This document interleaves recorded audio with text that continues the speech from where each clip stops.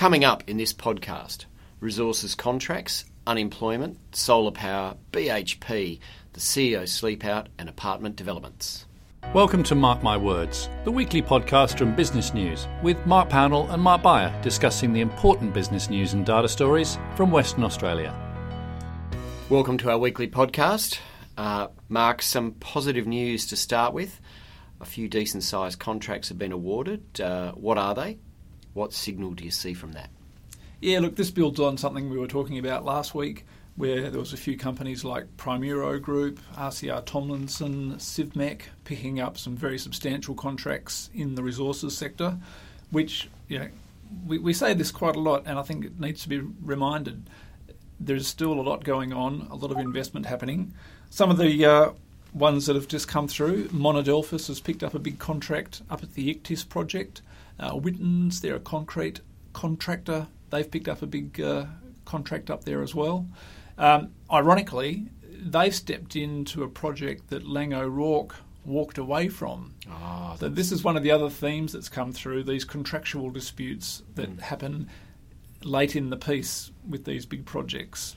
Laing O'Rourke had a run-in with Kawasaki.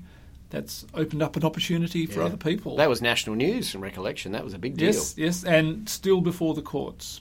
Laing O'Rourke actually had a win in the Supreme Court, but these disputes drag on for an awfully long time. And the other one that came up, Gold Road is developing the Gruyere Gold Project. So, one of several very significant new gold developments in Western Australia. They've awarded the big engineering and construction contract to a joint venture between Civmec, a local company, and AMAC Foster Wheeler. They're a global engineering group. $300 million, 300 jobs. So, that's a nice boost for those organisations and some positive economic news there. Yeah, right. No, that's good, and it is good to see that kind of activity. Now, unemployment has fallen. I guess that's obviously more good news. Yes. What's the story there? Yeah, look, the national figures came out during the week. Nationally, the unemployment rate's about 5.5%. And in Western Australia, it's actually come down to the national level. Yeah, right. For a long while there, Western Australia had one of the worst unemployment rates in the country. So that's changed. Now, every time we talk about these numbers, I do remind people that this is an estimate based on a fairly small survey sample. So it's not the exact number of jobs that exist. It's an estimate. And to be fair, there's been quite a bit of conjecture, the last 18 months or so since the ABS changed the way it manages these statistics. Yes, and the numbers can jump up and down quite a lot month to month. But one of the points that the economic commentators like CommSec have highlighted here is that it's 3 months in a row nationally where we've had significant growth in the number of jobs. And the latest figure was, I think, 52,000 extra jobs were created around Australia. Right. And most of them were actually full-time jobs. Yeah, well, my reading of the figures was I think they actually lost 10,000 part-time jobs. Is that right? So I think the net gain 42,000 jobs? 52,000. 52,000 is the net. Okay, there you go. Yeah. And that's a change because for a while there, all the growth was in part-time jobs. Yes. So it's, once again, encouraging that we're seeing this growth in full-time jobs. And do you have enough detail around WA and how that reflects here? There was some growth in the number of jobs in Western Australia. Not a huge number. But, that unemployment rate, it's an encouraging sign. Totally, yeah. No, that's great. And I think it was 6.9 not that long ago, if I recall. That's right. And it came down to 6.1, so we're seeing some big drops. So let's hope the statistics are an accurate reflection of what's going on. Now, look, something different. Where a new report found solar power is having an impact on the electricity market. What were some of the key findings there? Yeah, look, there's a group called the Australian Energy Market Operator, bit of a mouthful. So they manage the wholesale electricity market in WA and the rest of the country. So they do an annual report where they look at what's going on and where are the opportunities in future. They're saying that the peak electricity demand last summer, in fact it was the lowest level in about 8 years, and solar panels on suburban households actually cut the peak by 7%. And so this is a continuation of a trend we've seen for some time. About 1 in 4 households have solar PV on their roof. And so last year, that the volume of capacity in solar PV went up by 130 megawatts, so quite substantial. Yep. And they're anticipating it will keep on growing at around that level. So it's affecting the electricity market in several ways. And one of them is there's a new term I've discovered, the duck curve, which the boffins in the market talk about. Right. So, not the J curve, the duck curve. So, traditionally electricity demand sort of drops off during the middle of the day and then picks up again in the evening. So, but the difference between the low point in the middle of the day and the peak around 6 p.m., traditionally it was about 500 or 600 megawatts. It's now double that. And that's because the solar PV is meeting more of the demand in the middle of the day. Right. But at the end of the day, sun goes down, everybody comes home, turns on everything. Yep. That peak hasn't changed all that much. So they're saying that all those gas-fired power plants that need to come on and crank up to meet that peak, they're saying that they'll actually have a bigger challenge and that in fact may increase costs in the electricity market. Yeah, okay. See, it's pretty fascinating, isn't it? So that the idea that, in fact, it's base load that's dropped, not peak, substantially. It really is, isn't it? That's the story there.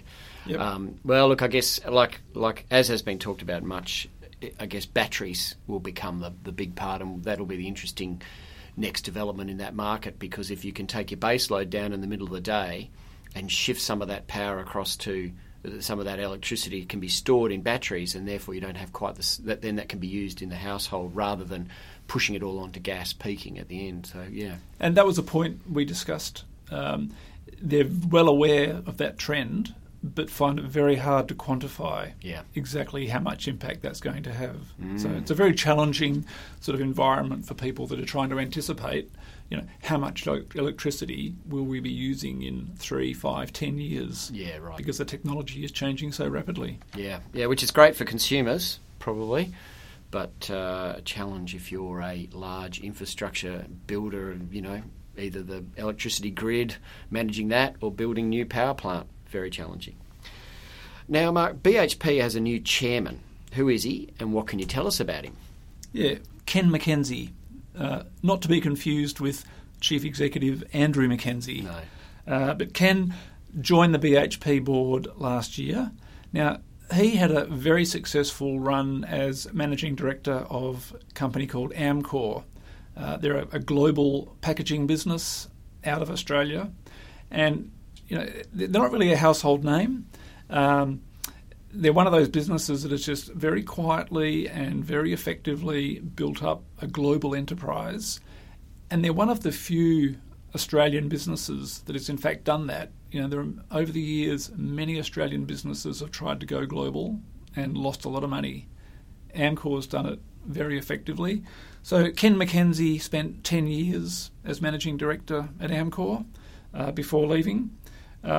Interesting, I think, too, he's only 53, which to me, I was quite surprised when I saw that. I think that traditional perception listeners might have about the chairman of the board being an elderly gent in his 60s with grey hair. Well, Ken does not fit that mould at all. So, he's already had 10 years running a successful global business. He's 53. And, in a way, that's a reflection about how big a job it is being chairman of BHP. I think you do. You need to be a bit more top of your game. And, I mean, especially BHP, you mentioned the fact that they've had a more challenging time with their own business, but they've also got this activist shareholder giving them a very hard time. I forget the name. Is it Elliott Group or whatever it is out of the US?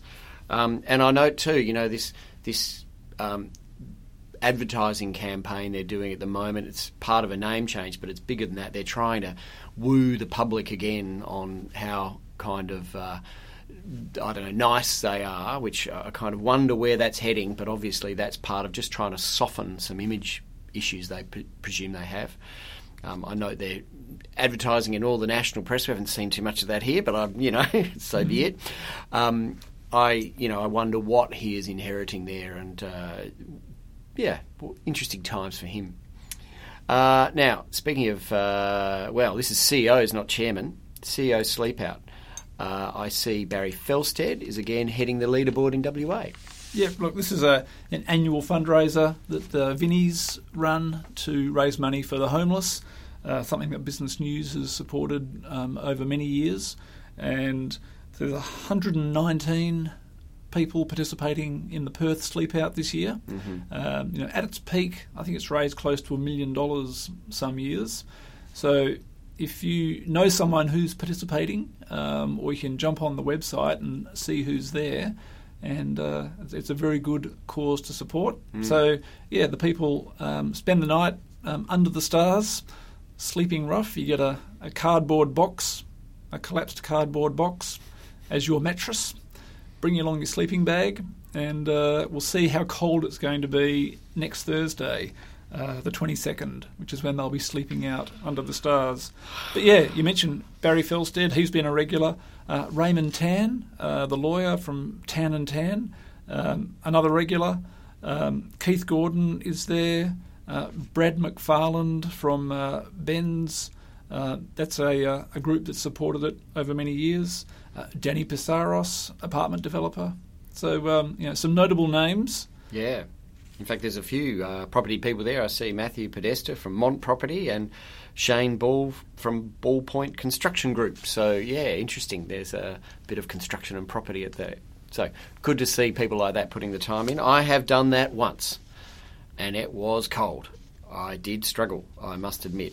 So we'll have to see whether or not I can be dragged back into that at some point. Likewise, I had a turn. Yeah.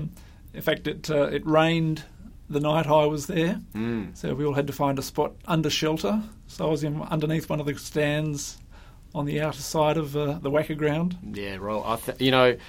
And the night I did it, it didn't rain, and I'm sure it was about the coldest night in Perth's history. But anyway, the bones are still there. Now, Mark, mentioning property and construction, our special report this week is apartments. That's a big feature these days, which is quite a contrast to 10 years ago. What's the story at the moment? What's Dan Wilkie found? Yeah, look, Dan's spoken to a lot of the big players in the market. Look, the broad trend is that there's been quite a substantial lift in the volume of apartment developments in Perth in recent years, but that's led to concern about an oversupply. So looking at some of the headline numbers, there's about 46 apartment projects currently under construction in WA. They'll add about 3,800 apartments to the market. Mm-hmm. The big question is what will follow. The ones that are getting support are in, you've got to get, the classic property line, got to get the right location. So, there are some apartment developments around Claremont Oval, which are doing very well. Some around Floreat, some around the inner city. But there's a lot less than people had been talking about. And in recent weeks, we've seen several projects get canned because they just haven't been able to get the pre-sales. Right. And then the banks have tightened up their lending. They're talking about 80% pre-sales before they'll lend for an apartment project. Yes. So that's a pretty high bar to get over. So, ironically, people like Paul Blackburn are now concerned that 2, 3, 4 years down the track, we might in fact have another shortage. It's this classic Perth cycle we seem to have.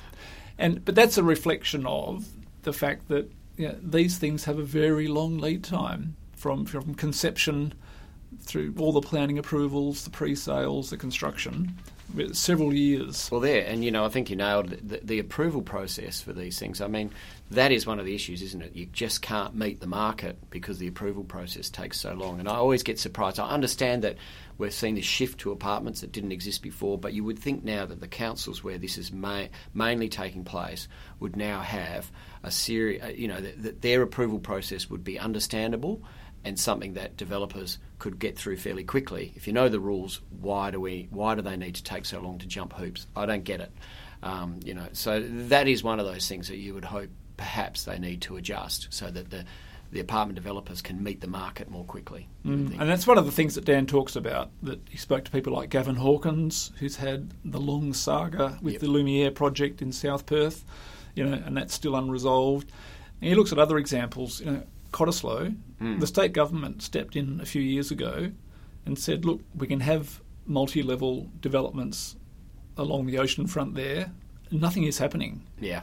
Because the council there and the community is so against it. Subiaco, there's been issues. Sorrento, there's been issues. So we've got a long way to go. Scarborough, the Metropolitan Redevelopment Authority, has taken over there. Yep. And Three Oceans, the Chinese group, have put up a very big new development, and that seems to be progressing more smoothly. But yeah, we've got an awfully long way to go. Well, I guess that's what happened, isn't it? Some councils get it and they make it work and they get the benefit. Well, thanks, Mark. Now, to our listeners, how do you like this podcast? If you reckon what we do is worth recommending to others, please like us in the Apple iTunes store or wherever else you download your podcast. Even better, write a review. It all makes our product easier for others to find. The more people who listen to us, the more resources we can put into this service. Thank you. Thank you. Thanks for listening to Mark My Words with Mark Pownall and Mark Beyer from Business News. For more information, please go to businessnews.com.au/podcasts, and to receive these regularly, search for Business News WA in iTunes or SoundCloud.